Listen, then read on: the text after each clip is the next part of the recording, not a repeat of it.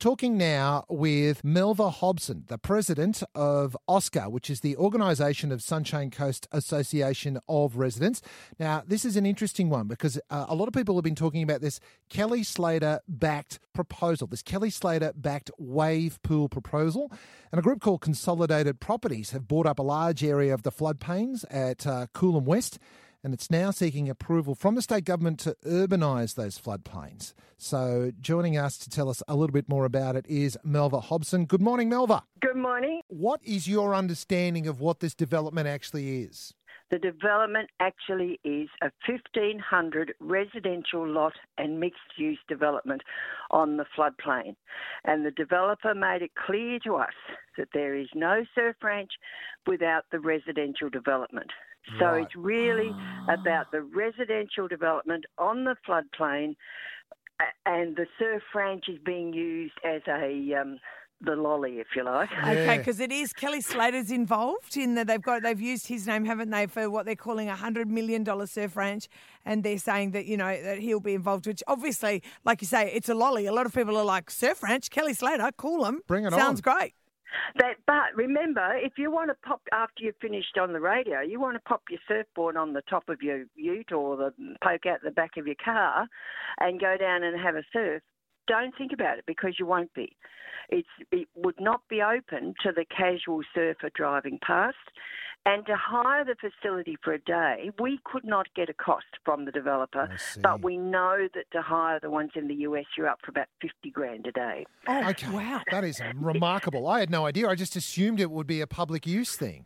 No. And look, we don't have a problem with a wave pool, surf range, whatever you want to call it per se, because there are people who will pay large sums of money to surf on a regular style wave. And I have a son who said, Mum, I'd go there. Yeah, sure. But the problem here, Melva, is the floodplain, right? Is the floodplain.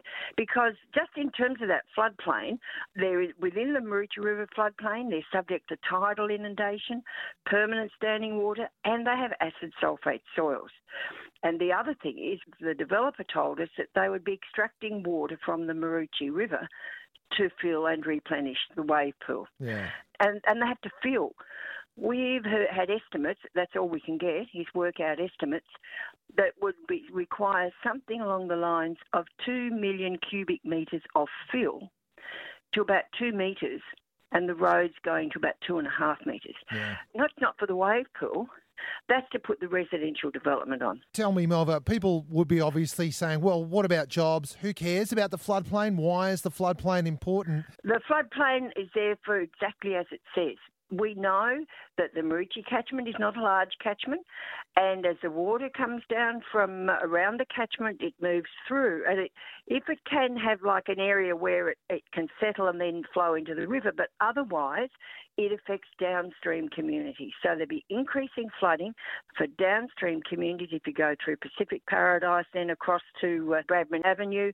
All of those downstream communities potentially in danger of increased flooding, as we know that climate change will impact on that. Yeah. Loosely, if you don't understand what's going on here, if you build on floodplains, you get to the situation like we had in Townsville last year, and then in the 2010 floods in Brisbane where they built a lot of houses where they never used to.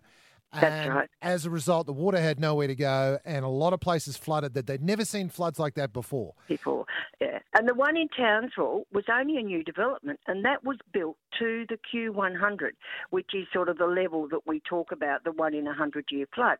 And that flooded. So we just want the developer to be honest and not just look at his website and talk about the wonderful wave pool.